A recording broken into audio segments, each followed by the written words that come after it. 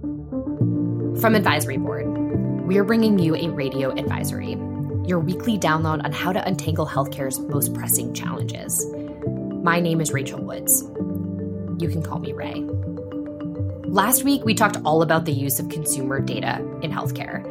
This is still a relatively new trend, but it is requiring all kinds of stakeholders, plus consumers themselves, to wrestle with concerns about data privacy. One of those stakeholders that is getting more and more active is the Federal Trade Commission, the FTC. So in today's episode, I want to talk about what the FTC is doing to protect sensitive health data. To do that, I've brought back Advisory Board's digital health expert, Ty Adderhold. And I've also brought researchers Sarah Zargum and Paul Trigonopoulos, who've been looking into the recent FTC rulings and trying to understand what the industry should do next. Sarah, Paul, and Ty, welcome to Radio Advisory. Thanks for having us. Thanks, Ray. Glad to be here. This is part 2 of a 3-part series. And Ty, I'm not going to apologize, actually. I'm going to say thank you for being with us for every single one of these episodes as we talk about data on Radio Advisory. Yeah, I guess if we're talking about data, apparently I need to be here, and I'm okay with that. So, and we are so happy to have Paul and Sarah. This is your first time on the podcast. How do you feel? Are you excited? I'm very excited to be here. Thank you for having me, Ray. What a thrilling conversation that we are going to have for your first recording as we talk about the FTC.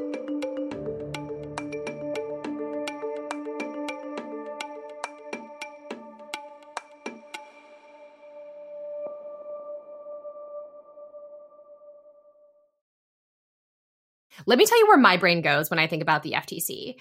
I think about antitrust, right? And if I'm correct, some of the research that you all have done shows that from 2016 to 2020, half of the FTC's focus in healthcare was on antitrust. That's the majority.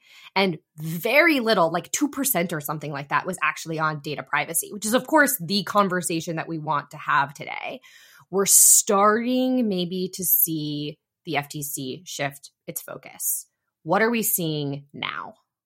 So like you mentioned, Ray, we are really starting to see the FTC crack down on companies that share consumers' sensitive health data.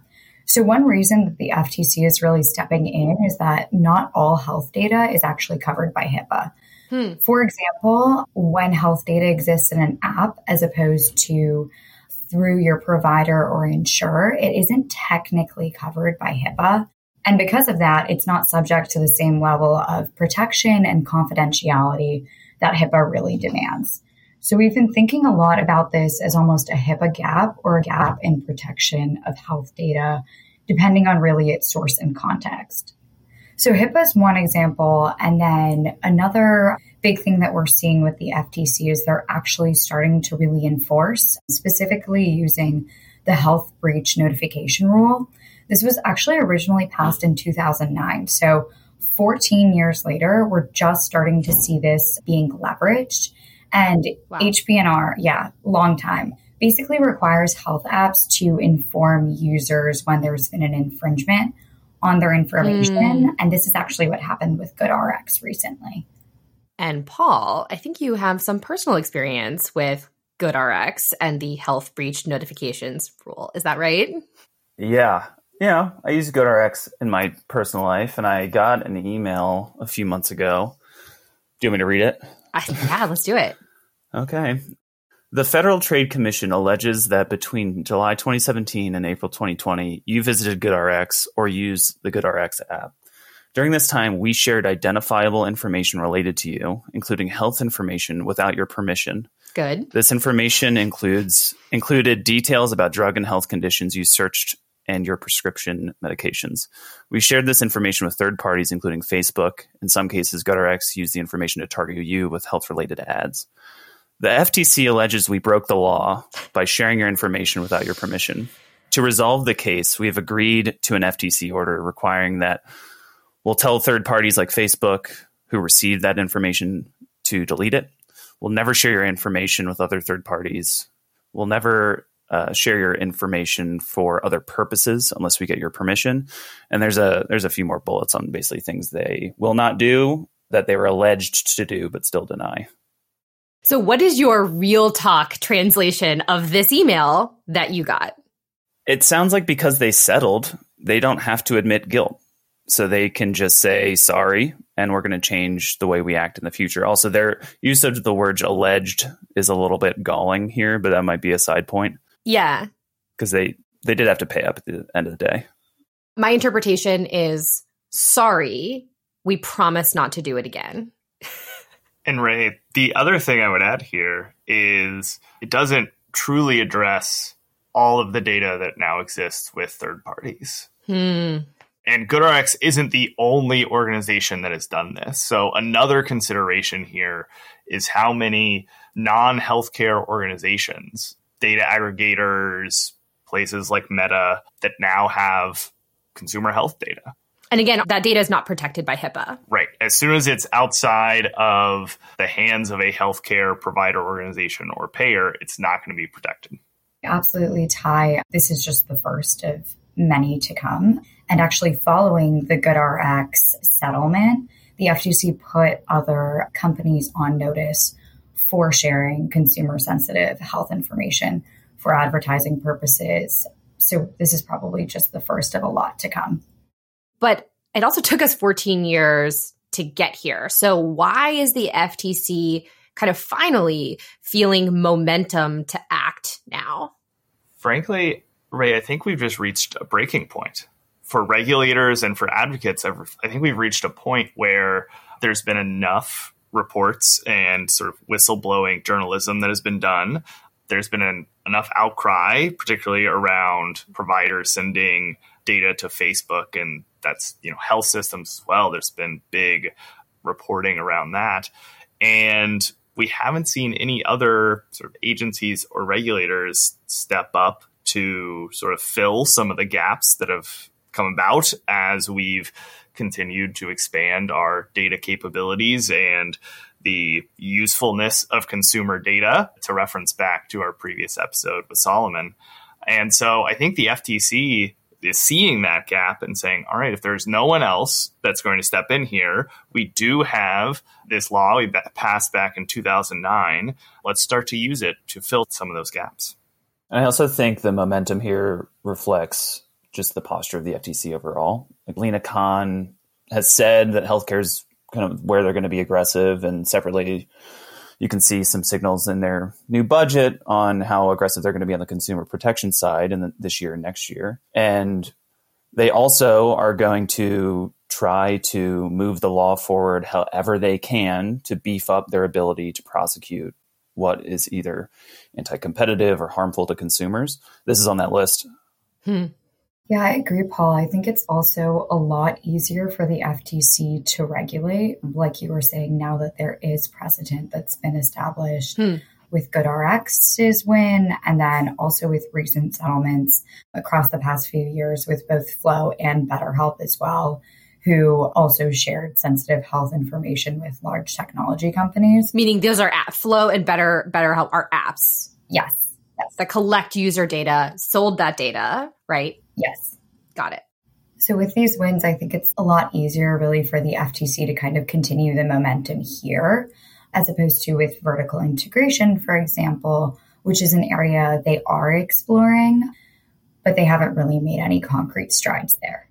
That's right. And that's something that we've talked about before on this podcast. But if what I'm hearing you say is that the momentum is just going to keep gaining speed, I want to talk about who's going to be impacted by that. Look across healthcare. Who are the winners and the losers of the FTC's actions? I'll start with the loser, which is just anyone that makes money using or selling consumer data. This makes it a lot harder to get the free or cheap data that you want to make that revenue. This is mostly tech companies, apps, some big tech a little bit, right? Facebook, Meta, they might be impacted because they can't get the same advertising data, but I think they'll be okay.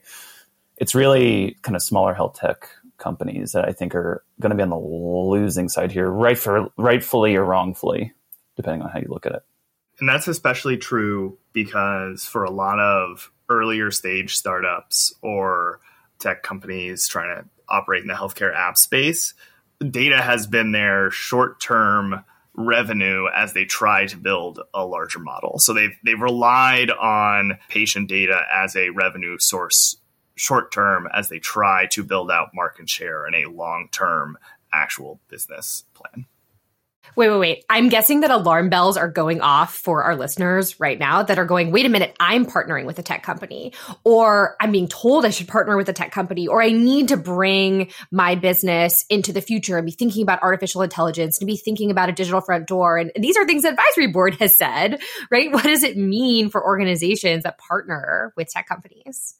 I think the biggest thing is that you have to be doing your due diligence right now. We know health systems and health plans have been investing heavily in consumer data and getting consumer insights from big tech companies like Meta. Most of those arrangements, I'm guessing, involve data moving in both directions. And that is where these organizations need to be looking. What are we sending out? What are we giving up in return for some of these consumer insights that we've started to use and are really valuable to our organization? And do we need to change our practices there? And I'm guessing that muscle is actually going to be very new for most healthcare organizations. Is that right? Yes. The people who have made the decisions around marketing and consumer data aren't used to having to consider sort of the regulators and the FTC and HIPAA and all these different regulations. And so certainly I would say a new muscle to flex. So patients have to be the winner then, right? Because the goal is to protect patients, people who are using these data in their daily lives. Is it as simple as saying that? I think on the surface, yes. The idea is that this precedent should protect data privacy, somewhat, at least when it comes to apps selling your data to Google or Meta or really any other big tech company. But this isn't a comprehensive solution at the end of the day to data privacy concerns, unfortunately. And there's still a lot of use cases that need to be hatched out. And this is, I think, really just the beginning in terms of any sort of real regulation in this space. I mean, we keep going back to the fact that the HBNR was passed in 2009, and then it took 14 years for really any action to be taken with it. So I think we're kind of a long time out from seeing real comprehensive protection.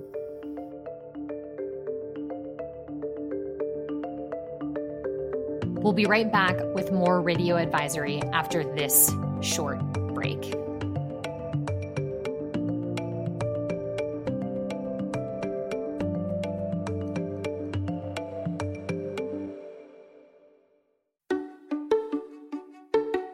Read about the key challenges that senior patients face in receiving cancer care in one of Advisory Board's latest blogs. It provides a thorough overview of the unique obstacles these patients experience and some potential strategies to mitigate them. Search for Senior Cancer Care at advisory.com to read our expert insights.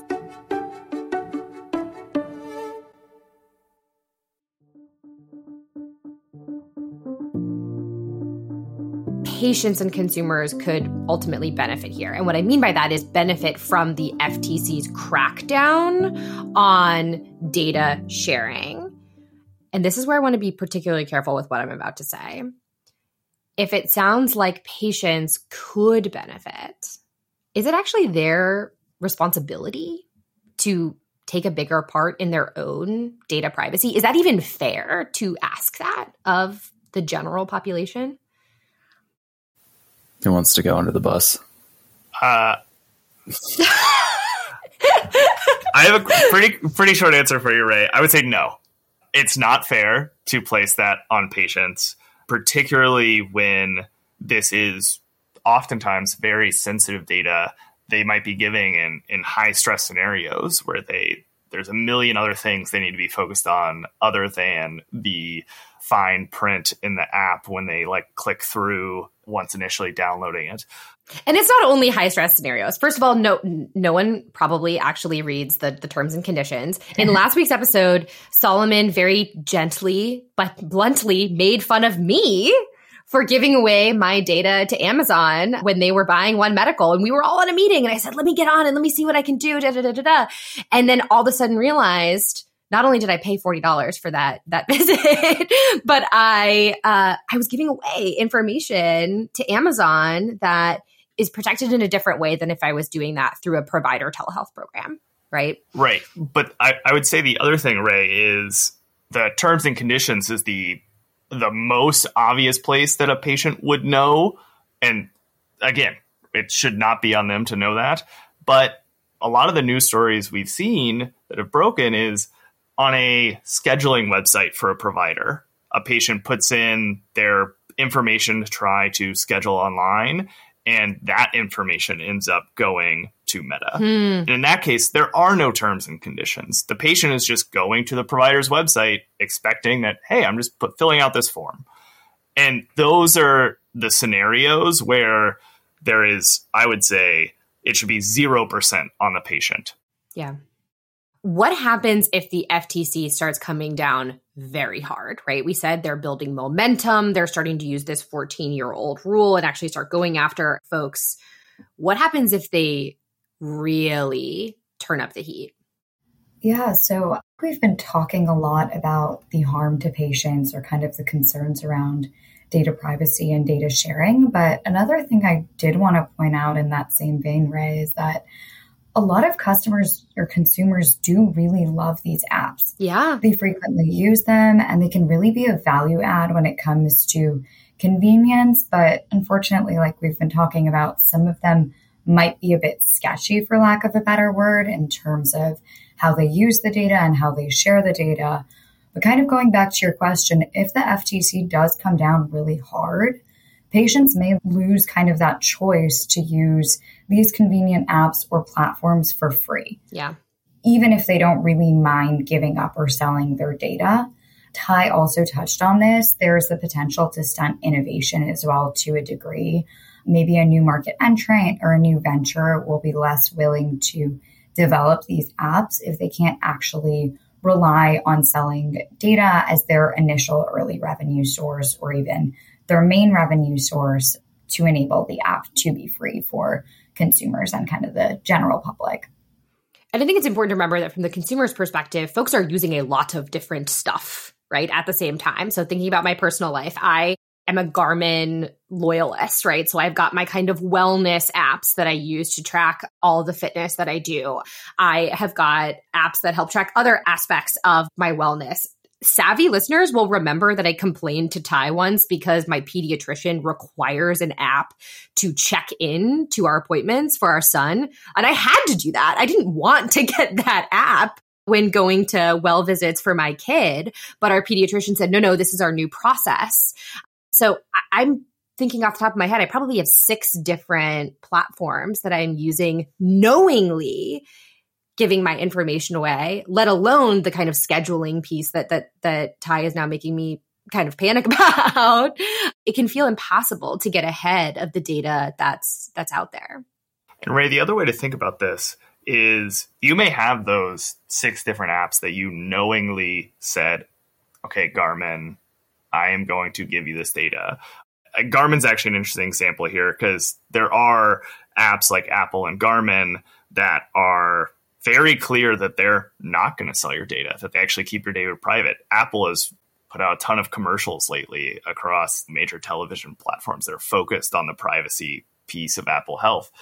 But back to my main point, when you consider all of those different 6 apps that you've given data to, you may be okay with that app having your data, but do you want the data from all of those 6 different places connected somewhere into this giant portfolio of who you are and connected to your consumer spending habits and your sort of relative wealth and all these other things? That's the piece where it's like, ooh, do I want that? That might feel different than like, oh, I'm fine with having this one app collect data on me.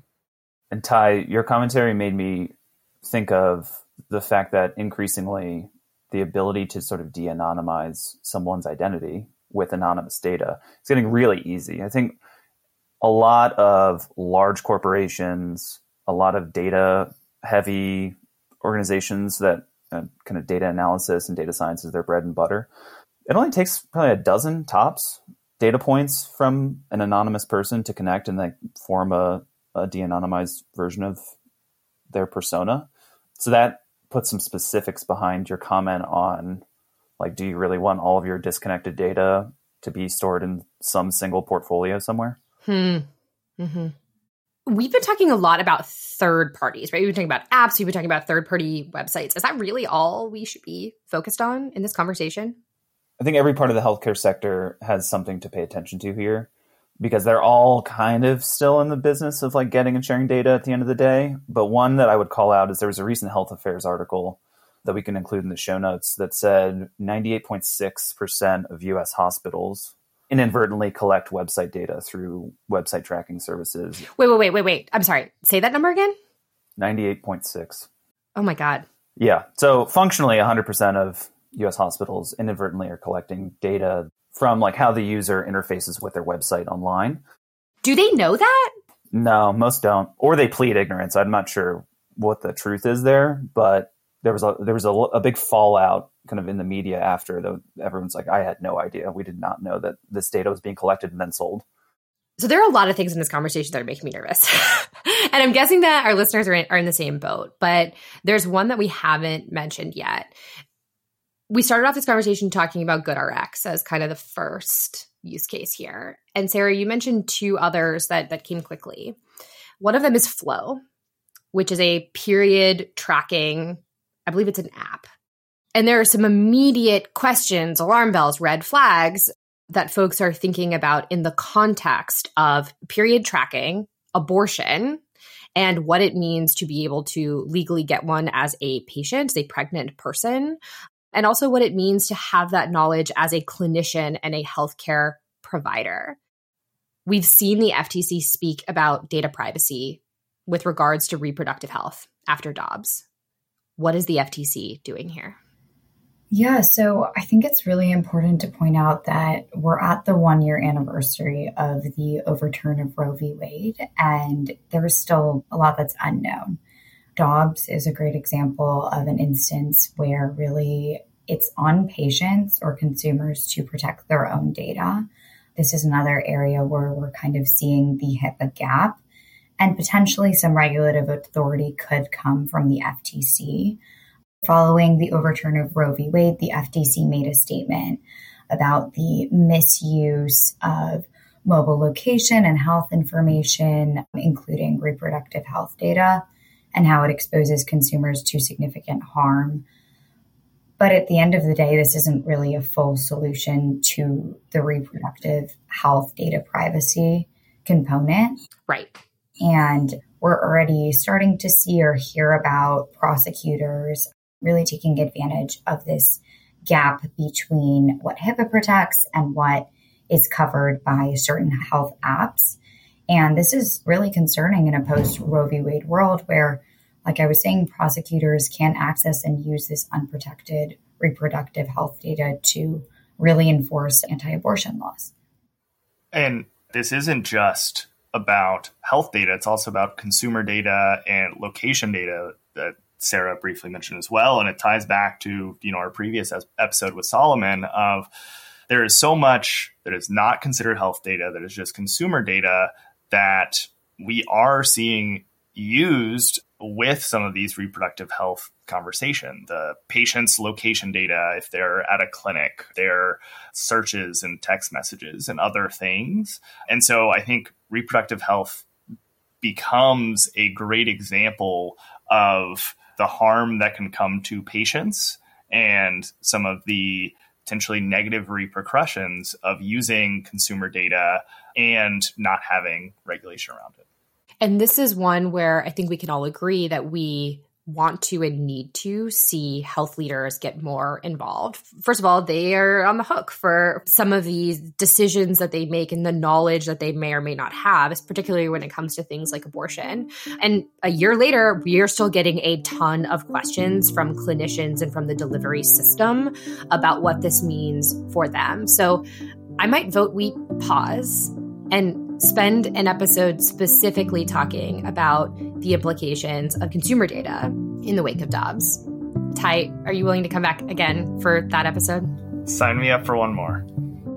Sarah, Paul, and Ty, thank you so much for coming on Radio Advisory. Thanks for having us, Ray. Thank you, Ray. Nice to be back.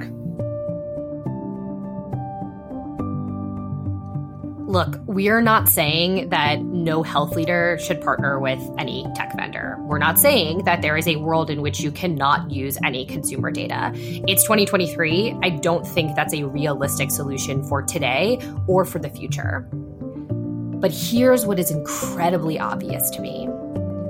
It is incumbent upon health leaders to be extremely vigilant on who they're partnering with, how they're using technology today, and clearly understand the implications for their clinicians, for their patients, and for their partners. And remember, as always, we are here to help. If you like Radio Advisory, please share it with your networks. Subscribe wherever you get your podcasts and leave a rating and a review. Radio Advisory is a production of Advisory Board. This episode was produced by me, Ray Woods, as well as Katie Anderson, Kristen Myers, and Atticus Rosh. The episode was edited by Dan Tyag, with technical support by Chris Phelps and Joe Schrum. Additional support was provided by Carson Sisk and Leanne Elston. Thanks for listening.